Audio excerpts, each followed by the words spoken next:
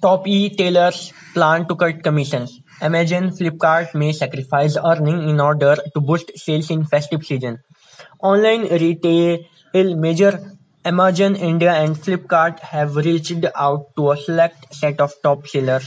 The e-tailer have said they are willing to let go of significant margin across categories to bring prices down amid the economic slowdown affecting consumer spend ahead of the festive sales. Four independent sellers told Times of India, owing to the current macroeconomic trend, the e-tailers are willing to let go of a larger pie of their commission to boost sales. Later this month, these people added.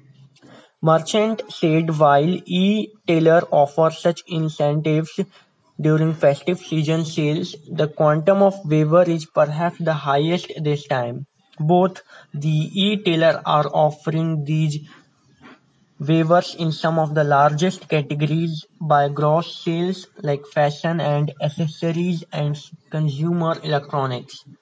Commission typically offers within sub-segment of fashion or consumer electronics.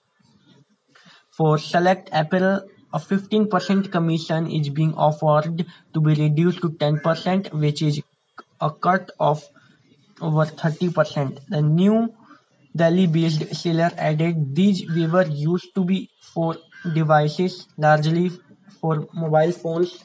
We are seeing commission waivers of as much as 50% in some segment like power bank chargers and cables, another merchant added. Additionally, large or mid-sized sellers have not been given new estimates of keeping extra stock of their product in the fulfillment centers as both Flipkart and Amazon want to clear out the existing inventory from last two quarters compared to last year's festive season. This is another area where preparedness is not as robust as previous years in run-up to the festive sales. In select categories, they are offering higher percentage waiver to us. The idea is if e-commerce companies charge up less commission, we can pass that on to consumer. It usually helps as my volumes would go up, said new Delhi-based seller who sells across these platforms. According to him, the overall volume of advance order to manufacture some of the private label of these e-tailers are less than last year.